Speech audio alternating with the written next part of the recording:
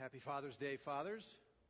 It's good to have you with us and worship the Lord together. I confess that today's message will not be a Father's Day message per se, except that it happens on Father's Day. So there you go. Open your Bibles, please, to Romans chapter 8. Romans chapter 8 is a very great and encouraging passage, and we are working our way through it, as you can tell, not super quickly, but that's fine.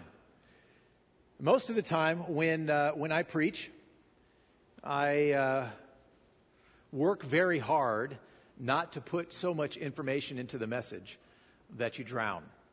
I spend the week kicking up dust, I call it, as I'm researching this and checking that and studying this topic, and I uncover a mountain of information, and then I have to sift through to give you some, percentage that you can survive during a Sunday morning.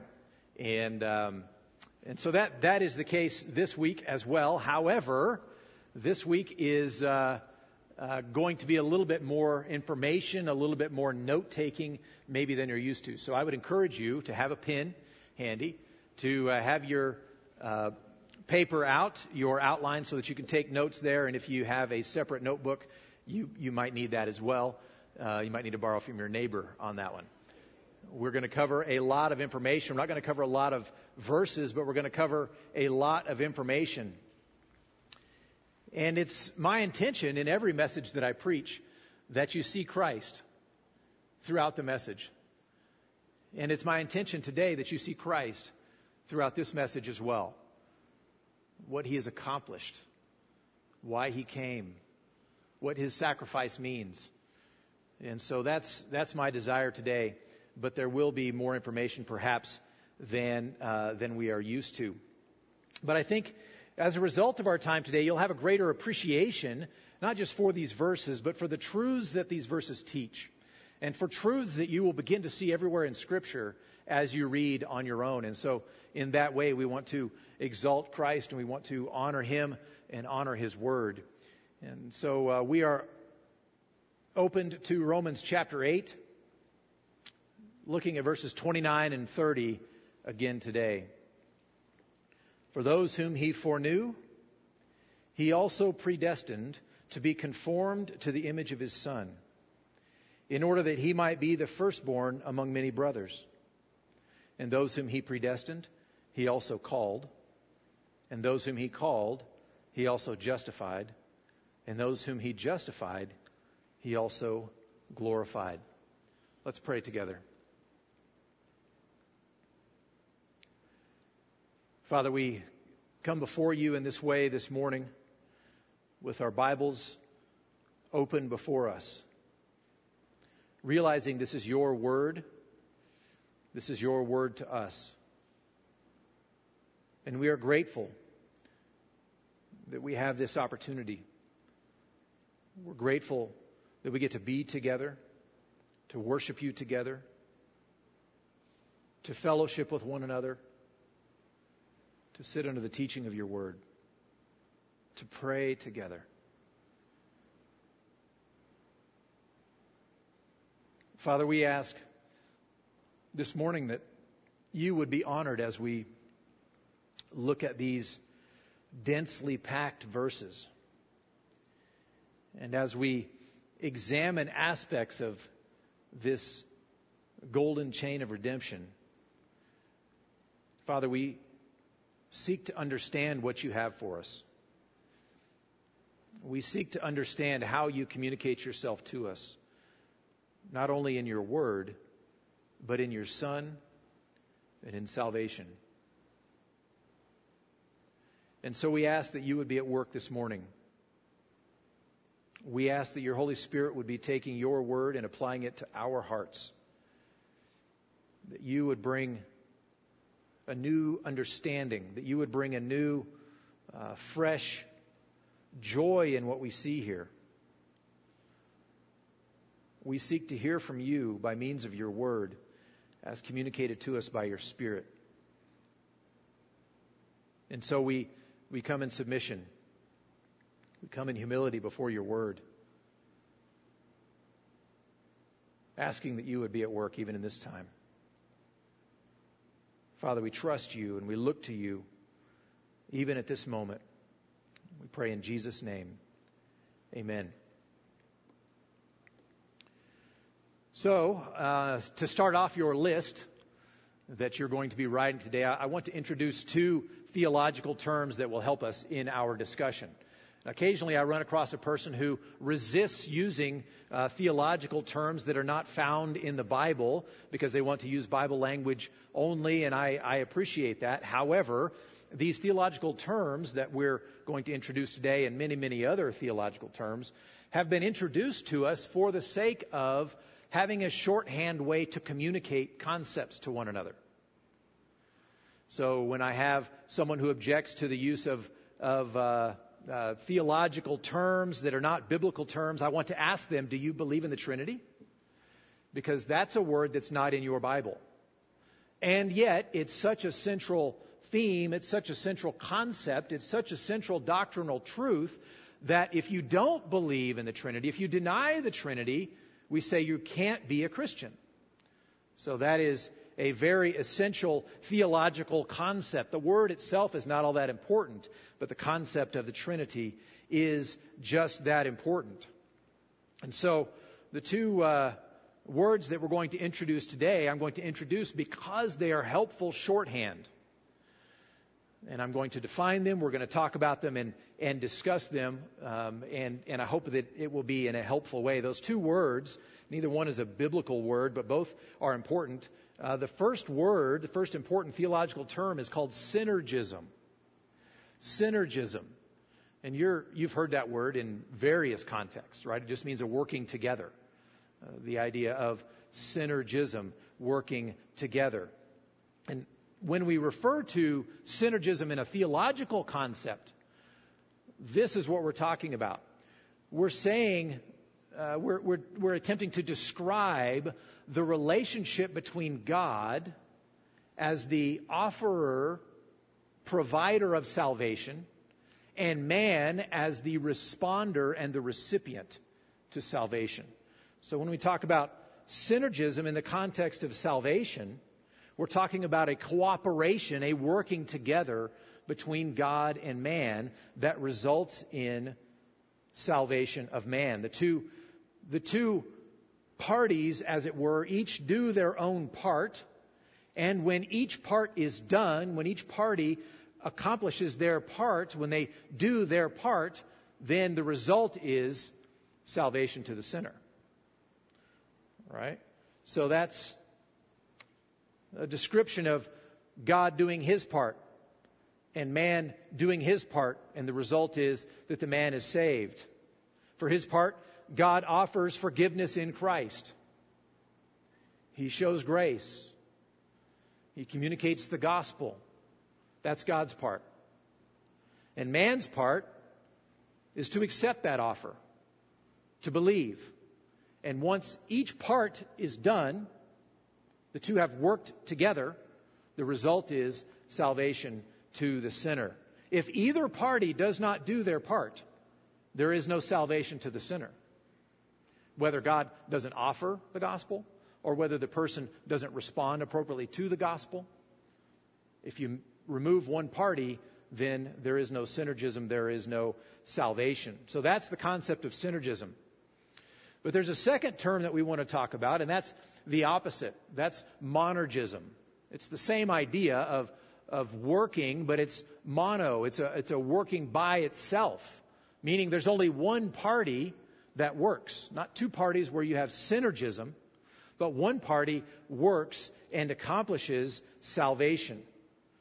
It conveys the notion that only the one party, God, accomplishes salvation. When he does his part, the result is the person being saved. So you see, you have a synergism where you've got two working together, each doing their part, and you have a concept of monergism where God works in such a way as to accomplish the whole thing. So that's monergism. The result of each, when it's completed, is the person being saved. When we look at our passage today, it's going to be helpful for us to have those concepts of monergism and synergism in our minds. Now, I will encourage you that we won't make it very far today, and that's by design. I've only got my normal number of pages of notes here. It's not that I'm cutting short or something like that, but we are only going to cover what in English is about the first 5 words. The reason being, that's the foundation. And that foundation must be laid. If we have confusion about the foundation of those first 5 words in our English text, then we're going to be left hanging, and there can be something that can crumble later on, and we will run into confusion. So, point number 1, that's all by way of introduction. Point number 1, what's at stake in this discussion? What's at stake? Or, in other words, why study foreknowledge? Why study the difference between synergism and monergism? It sounds like something that you should discuss at seminary and probably leave there. So why study it here on a Sunday morning? Well, I have a couple of reasons. First of all, God's foreknowledge is in the Bible. Election and predestination are in the Bible. Discussions of synergism, monergism, though not using those terms, are in the Bible. Paul thought it was important enough to write paragraph after paragraph where we are in Romans and in Ephesians and in Colossians and in other places that Paul would write that much on it. He thought it was that important. Jesus spoke repeatedly on the topic. In our Sunday school class going through the Gospel of John, we've run across this topic again and again and again where Jesus is dealing with it. The other writers in the Old and New Testament deal with it as well. It's a common theme. And it has come up in our passage. As we've been preaching passage by passage through Romans, we've arrived here. So we either discuss it or we ignore it. And we dare not ignore it. So first of all, why study foreknowledge? Why study this topic? Well, it's in the Bible. It's in a lot of places in the Bible. Secondly, why study it? Well, it deals with the very touch point, the very crux of how our relationship with God is established. How it's accomplished, how salvation happens. It's the crux, it's the center of that. Why wouldn't we want to study it? Why wouldn't we want to understand the nature of this salvation that we have in Christ? Why wouldn't we want to understand the nature of this salvation, this gospel that we attempt to communicate to other people around us? Of course we want to understand it. And thirdly, on that same note, the interplay between God's sovereignty and man's choice affects how we do evangelism. It affects how we pray for the lost. It affects how we share the gospel, how we make the gospel understood to people. Because it talks about how we establish relationship with God. So why study foreknowledge? I think those 3 reasons are compelling. Well, secondly, what do we forfeit by avoiding the discussion? It's hard work. There's emotional energy. Sometimes when you discuss this with people, I say sometimes, I really mean often, when you discuss this topic with people, emotion comes into it pretty quickly. And we have a lot invested. We have skin in the game. So what do we forfeit by avoiding the discussion? Well, I'd say, first of all, we ignore one or more of the revealed things. We talked from Deuteronomy 29:29 a couple weeks ago about the fact that God has revealed things. There are hidden things. There are secret things. And those secret things are His. And we don't edge into those areas.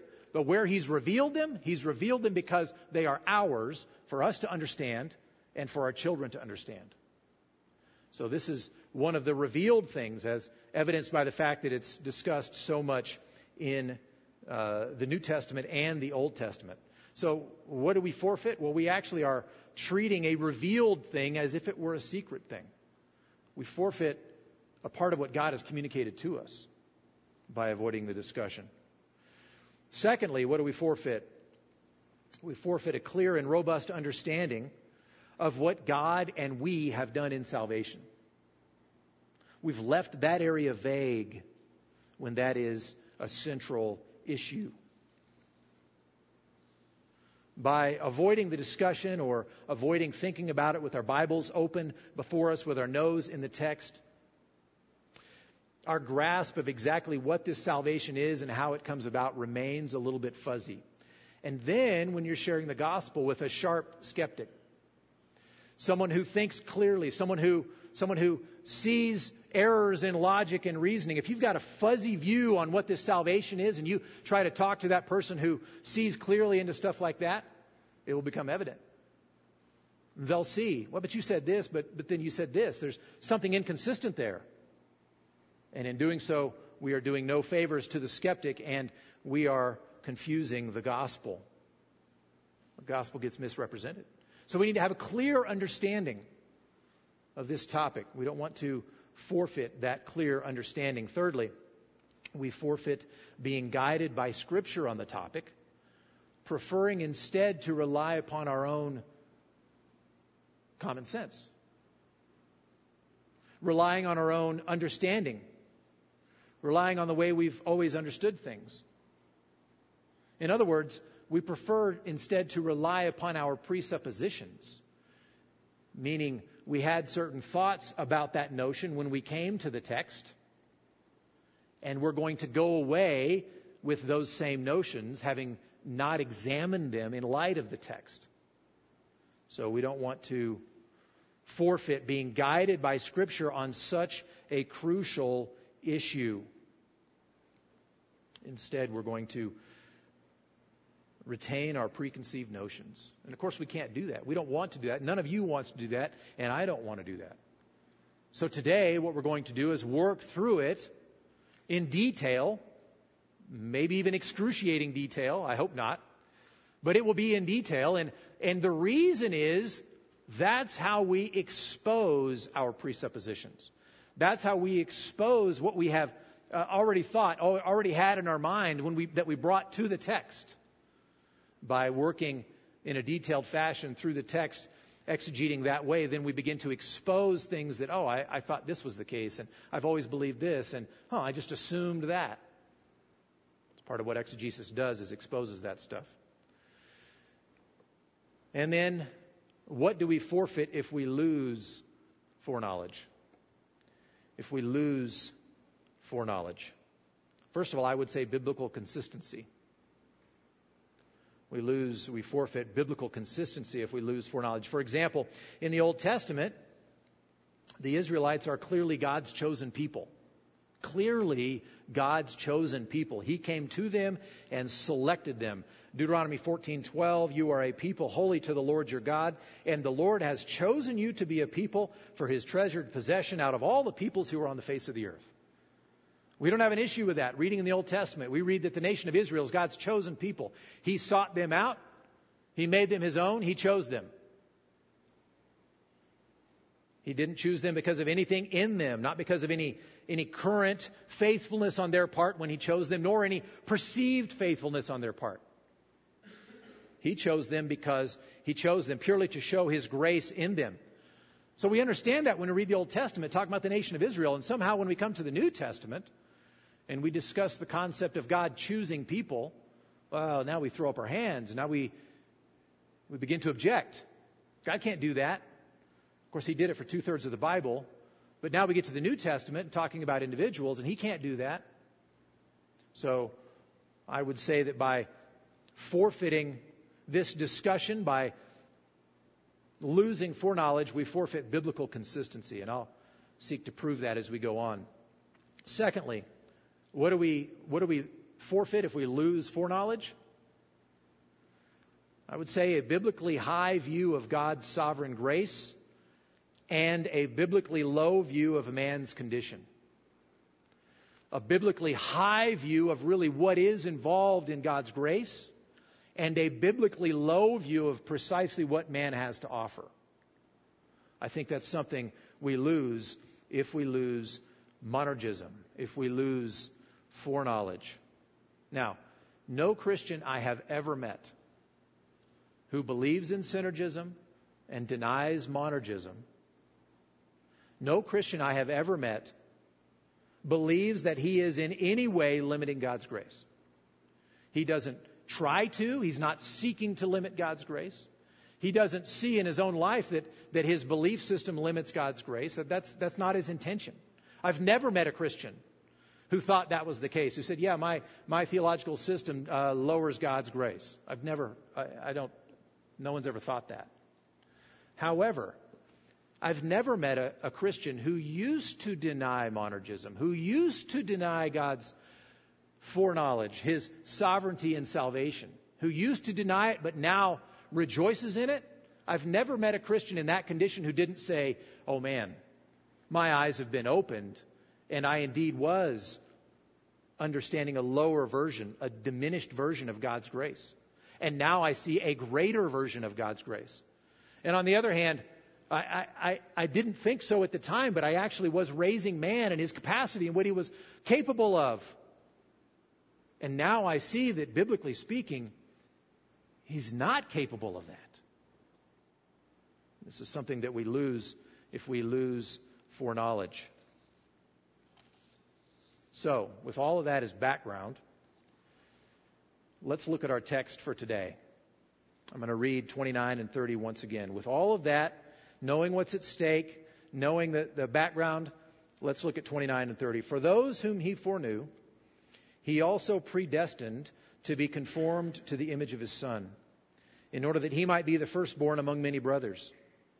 And those whom he predestined, he also called. And those whom he called, he also justified. And those whom he justified, he also glorified. So this has been referred to, I've already called it once, the golden chain of redemption. It's been referred to as that for the last few hundred years. Someone coined that term, and the reason is because it's beautiful, golden. It's about salvation, obviously, and it's a chain. You see how they're each linked to one another, and it's my desire to examine the unbroken nature of that change. First of all, you'll see it's the same subject throughout. The same subject throughout. I'm speaking grammatically. You've got verbs. A verb has a subject, and then a verb will have an object. Right now I want to talk about the subject, right? So as you go through these verbs and you look at what they are, you see that there is the same subject throughout. It is the same person who is doing the acting throughout. The same subject is accomplishing. He foreknew, he predestined, he called, he justified, he glorified. That's the same subject throughout. And that subject, of course, in the context here is God. It is God who does this. This springs out of 28, which talks about, we understand that for those who love God, all things work together for good. Another translation of that says, God works all things for good. Either one is fine, because by saying it in the passive, Paul is trying to convey in 28, when he says all things work together for good, where's the subject? Who's the actor? Is it the things that are working themselves? Well, things don't work themselves. It's what's called it's the concept of the divine passive, where it's obviously God who is at work bringing that about. Well, how is it that God can be at work bringing all that stuff about? Well, because God foreknew, and God predestined, and God called. So we have the same subject throughout, and that subject is God. And so, God being the one who is acting, there is no break in the chain. There is no weak link. Which subject is going to fail in this list of things that are being accomplished? It's not going to be God, and He's the only subject. So, there is the same subject throughout. It is God who is doing the acting. Secondly, there are the same objects throughout. The same objects throughout. And when you look at this, you can see that Paul is going to great pains to indicate, I'm talking about this group, a particular people, these individuals. By the way, it's plural. It's not a group. When I use the word group, I mean the object. But it's plural. He's talking about people. He's not talking about the church or a group. That would make it singular. He's talking about the individuals who populate that group. He says, for those whom he foreknew, he predestined to be conformed to the image of his Son in order that he might be the firstborn among many brothers.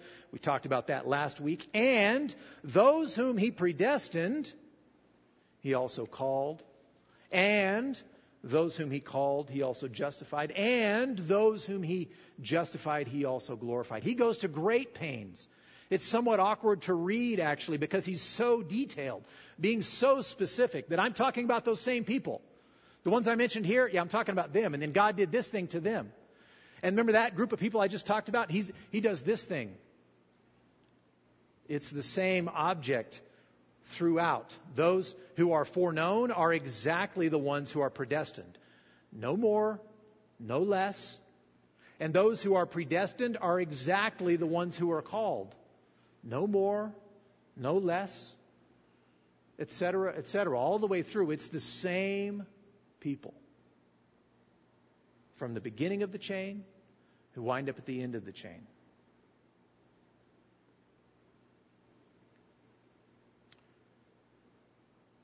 One group of objects, these people, have a series of actions performed upon them by the subject, who is God.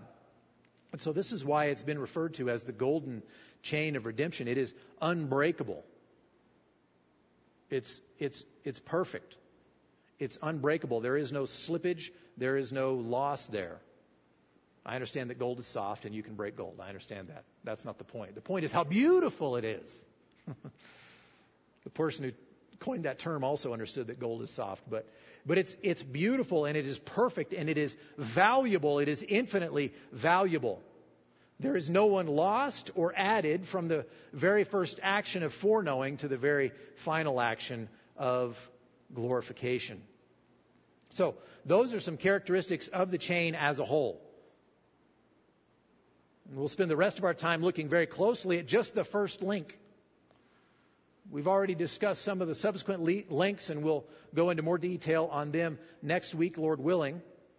But we want to focus on the first one, that verb foreknew. And we want to see what is the divine agency in the chain, especially in the start of it. Especially in the start of it. We need to define what exactly is going on. Because once we understand the beginning of it, that's going to determine how the rest of it is going to flow. So let's look at divine agency in the chain. He says in 29, those whom he foreknew. So what is knowing in the Bible? What is knowing in the Bible? Our word here, foreknow or foreknew, consists in two parts, in Greek and in English. For, meaning before or in advance or beforehand. For, know, to know, to know someone, something. Now that may or may not be helpful to examine the makeup of the English word. Etymology is not a reliable means of determining what a word means. What we need to do is look into the biblical text, look into biblical usage and see how the Bible uses that term. By the way, we should often do this. We very often come to the text and we think we know, we think we understand what a particular word means, and so we bring in the baggage of what we already understand and stick it right into the text when maybe it wasn't there. So we need to look at the biblical usage of the term to see what he means, what Paul means by it here. So we're going to break it apart and look at the know part, the knowing part, and then we will put it together and look at foreknow. Okay, so knowing. Plus, I'll notice what we have here is a personal object. See, there's a great difference between knowing a thing or knowing about a thing. I know that today is Father's Day. That's very different than saying, I know my father. Or to say, I know that Donald Trump is the president. Is extremely different than saying, I know about Donald Trump. And that's extremely different from saying, I know Donald Trump. See, there's a whole breadth of difference there from knowing something about him to knowing him. And the same concept is true in Greek and in Hebrew and in our text right here, we're going to see how this plays out. So let's look at some Old Testament examples. And if you can turn there, great. I'm not going to go super slowly, but make sure you write them down. I want you to look at these. I want you to understand them. Genesis chapter 4. Genesis chapter 4, verse 1, verse 17, verse 25. In Genesis chapter 4, you have 3 examples where you have a husband knowing his wife, and she conceived and bore a son. He knew his wife. That's this word, to know. Adam knew his wife, Eve, and she conceived. And Cain knew his wife, and she conceived. So 3 times in Genesis chapter 4 alone, you have the concept of a man knowing his wife. And likewise in the New Testament, what happened when Mary was pregnant and she and Joseph were betrothed? He knew her not until she had given birth. It's talking about intimacy. That's what's going on in Matthew 1 and verse 25, where Joseph knew Mary not until she had given birth. So you see that, at least in these usages of the word know, when one person knows another person, there's an intimacy. There's relationship involved. There's love. And there's choice involved. One of the more sobering usages of this word to know is in Matthew 7 and verse 23, where Jesus says, "Then I will declare to them, I never knew you. Depart from me, you workers of lawlessness." You mean Jesus didn't know who they were? He didn't know their names. He didn't know information about them. No, it's clear what is missing here is not Jesus having certain information. There's relationship missing. And that's the point. Depart from me, I never knew you, is exactly his point. Biblically, speaking of knowing a person conveys commitment and intimacy and choice and selectivity and relationship. Now, the fact that choice is involved is clear from a couple of other Old Testament examples. The Greek word that we're using here is used by the Septuagint translators when the Hebrew Old Testament was translated over the course of time in the couple of centuries before Christ into Greek. The word that they often used to translate know is this word that we're talking about now in the Greek. It's gnosko in Greek. And in the Hebrew, it very often translated the word yada, which means to know. And this word yada is found in Genesis 18 and verse 19, where many English versions translate it as have chosen. Genesis 18:19, God says, I have chosen Abraham. Literally it says, I have known Abraham. But it's clear, particularly when you look at the way the different English translators have translated it, there is choice. I have chosen Abraham. He's the first of the chosen people. He stood in a special covenant relationship with the Lord. The Lord knew him because he had chosen him. Similarly, in Amos chapter 3 and verse 2, the Lord speaks of Israel, and he says, you only have I known of all the families of the earth. And some of the English versions, again, make it clear. He means, you only have I chosen. Or was God ignorant of other nations on the earth? Did he not possess knowledge about them? Did he not know how many they were and what their intentions were and where they lived and et cetera, so that he only was acquainted with information regarding Israel? No. The point is he chose them. They were his chosen people. And he says the same in Hosea 13 and verse 5. But I think there's an even more powerful verse that will help us understand what is known, what is understood by this idea of know. And that is in Jeremiah chapter 1 and verse 5. Before I formed you in the womb, I knew you, God says to Jeremiah. Before I formed you in the womb, I knew you. Well, I mean, God does possess knowledge of all things. But why would he say that of Jeremiah? That doesn't make much sense, because he also knew you and he knew everyone else. He knew Pharaoh. He possessed knowledge about everyone before anyone came about. So why would he say that? Well, he makes it very clear. He explains in the next verses, he says, before you were born... I thought someone was objecting. I thought, that's great. Never had that happen before. He says, before you were born, I consecrated you. I appointed you a prophet to the nations. So he's explaining what he means. I didn't just possess knowledge about you beforehand, Jeremiah. I appointed you. I selected you to be a prophet. He set him apart. Before he was even conceived, he was set apart to be a prophet. He knew him. And that's the kind of knowing that Paul is talking about in Romans 8:29. So that's, first of all, just looking at knowing in the Bible. Now, let's look at foreknowing in the Bible.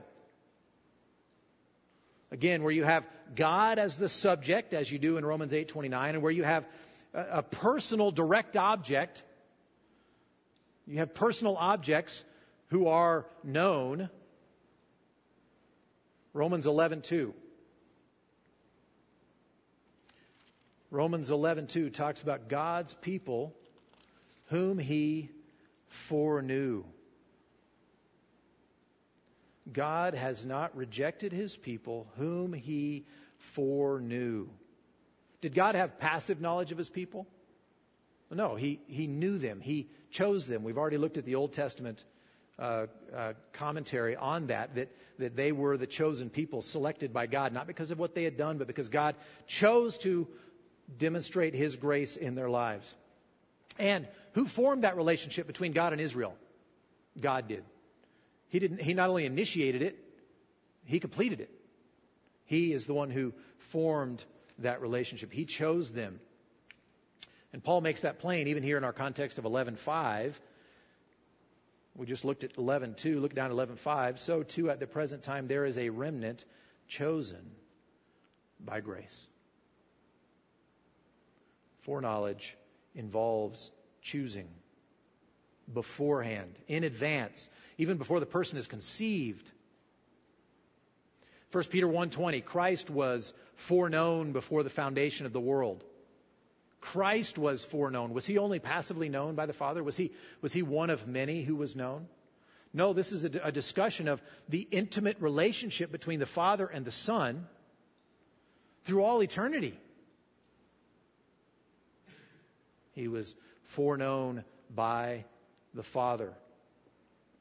In all of these instances that we've looked at, when the word foreknow has God as the subject and people as the object, it's clear that it speaks of a choice made by God beforehand, a relationship that God enters into in advance even of the person's birth. And finally, on this same topic, going back to 8, 29, and 30, if we compare all of the other verbs in this sentence of 29 and 30, we will see that they are all active, transitive verbs, which means there's something being accomplished upon an object. Accomplished upon people.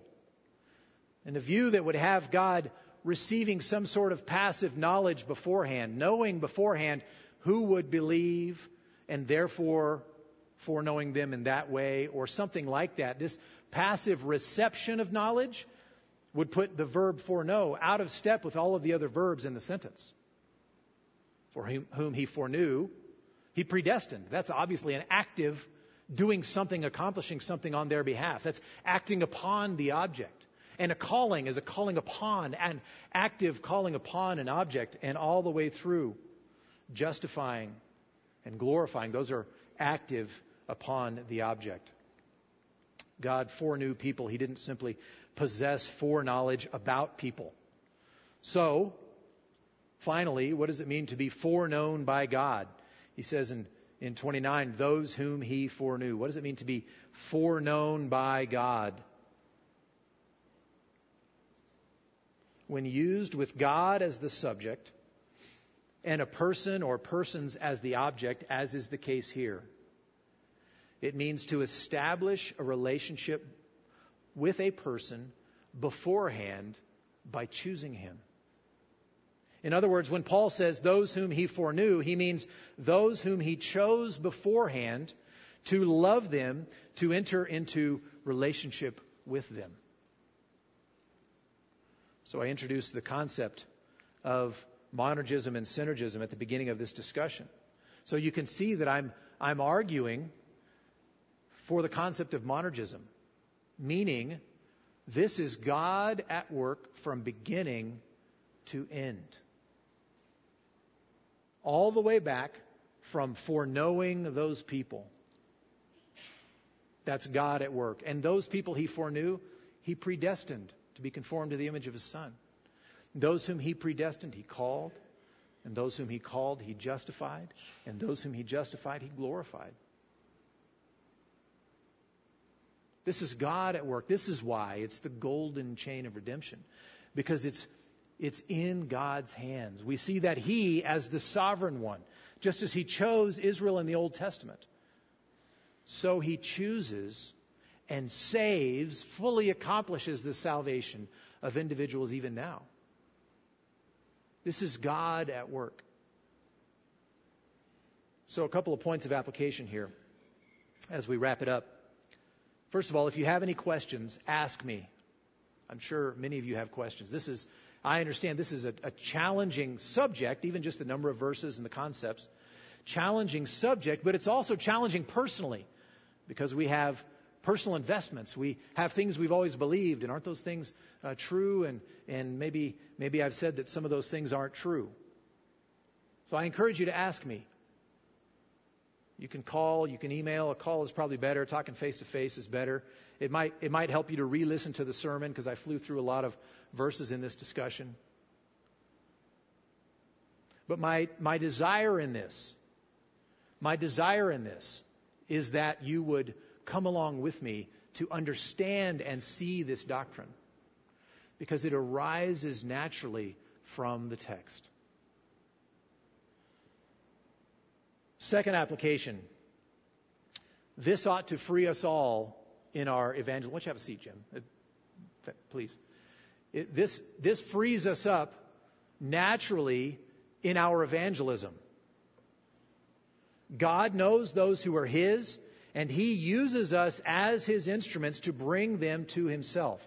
So, as a result, in my evangelism, I don't have to be afraid that I'm going to share the gospel in a way that wasn't convincing enough, or winsome enough, or emotional enough. Maybe I didn't bring them along emotionally with me adequately, or maybe I wasn't smart enough in my presentation of the gospel.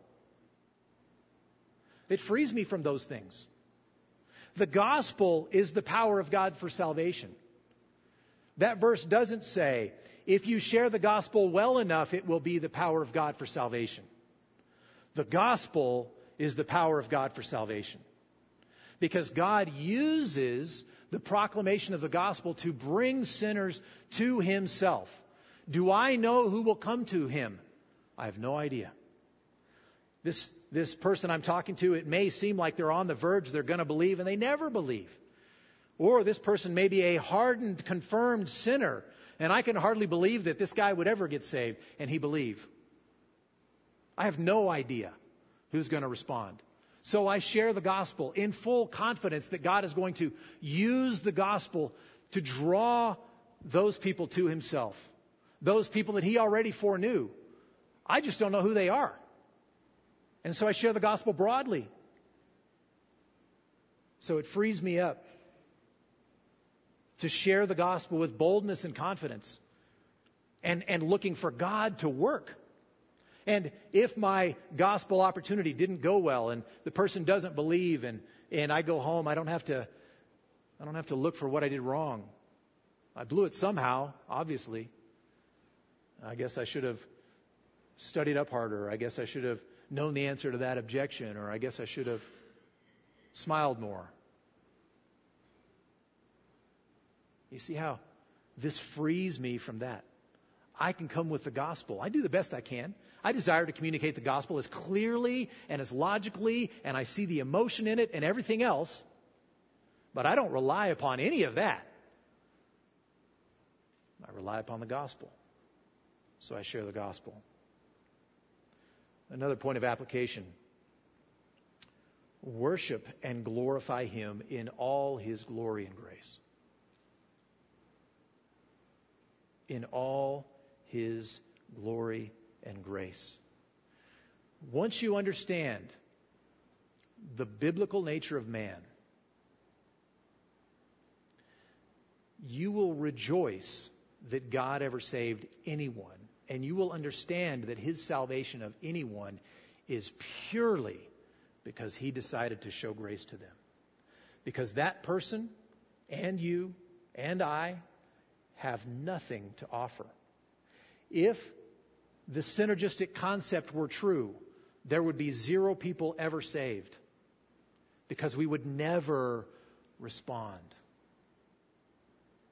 But the synergistic concept is not true.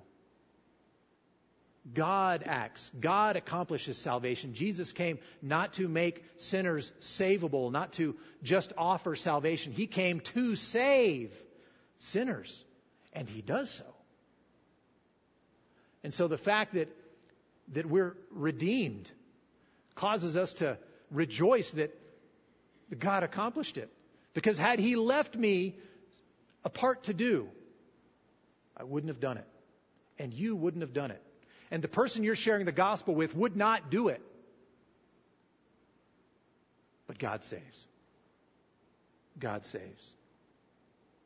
Fully and effectually. And so worship Him and glorify Him in all His glory and grace. When you come to understand these truths, when you come to see that it requires entirely the work of God and we have nothing to contribute. We wouldn't even believe if it weren't for His working. When you come to understand that, you'll see it everywhere in Scripture. And you'll wonder, why didn't I see that before? It's there. Again and again and again. And more than that, when you come to worship, you will understand God's grace at an even greater and higher degree than you ever thought possible. And you'll rejoice. And you'll praise Him. And you'll want to take this gospel to other people, that others might experience the same thing.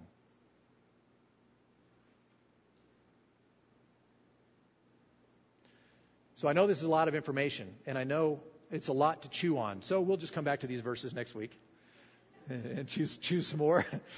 Hopefully, the goal is next week to do all of 29 and 30, the whole thing. I know that's bold. But with what we've talked about today, we had to lay a foundation. Because if you have a different foundation, then the golden chain of redemption takes you somewhere else. You do not arrive where Paul will take you, that we're going to finish Romans chapter 8 rejoicing in these truths. How is it that we can have such joy and such confidence that no one can separate us from the love of God? Because He's the one who started it in the first place. He will accomplish it. There's no slippage. There's no weak link in the chain. And so I can rejoice whatever comes against me, even if angelic powers come against me. I can rejoice and praise God and trust Him and have confidence in His salvation. Even if I grow weak. Even if the weakness is me. I go back to the chain and I look and I see, well, what part did I play? What contribution did I make? Which link am I? I'm not. I'm not.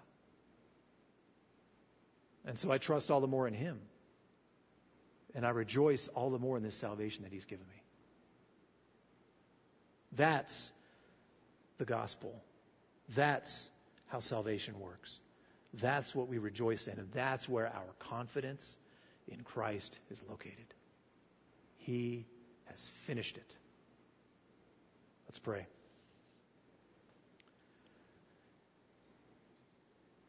Father, this is heavy stuff, maybe. It may be different than what we've heard. It may be different than what we have thought. It may irk us. But Father, I see it in the text. I see it all over in the text. And I find joy in it. And I find peace in it. And I rejoice in you because of it. Father, my prayer for each of us is that you, by your Spirit, using your word, would continue to work in our hearts today and this week and in preparation next week. Speak to us. Apply these things in our lives. Help us to rejoice in you as we ought to give you the thanks and the praise that is truly due you, taking no part of glory or accomplishment or anything to ourselves, because we wouldn't have done any of it, and yet you did.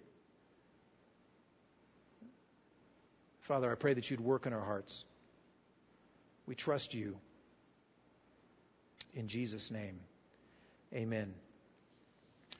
Now may our Lord Jesus Christ himself and God our Father, who loved us and gave us eternal comfort and good hope through grace, comfort your hearts and establish them in every good work and word. God bless you all, and you are dismissed.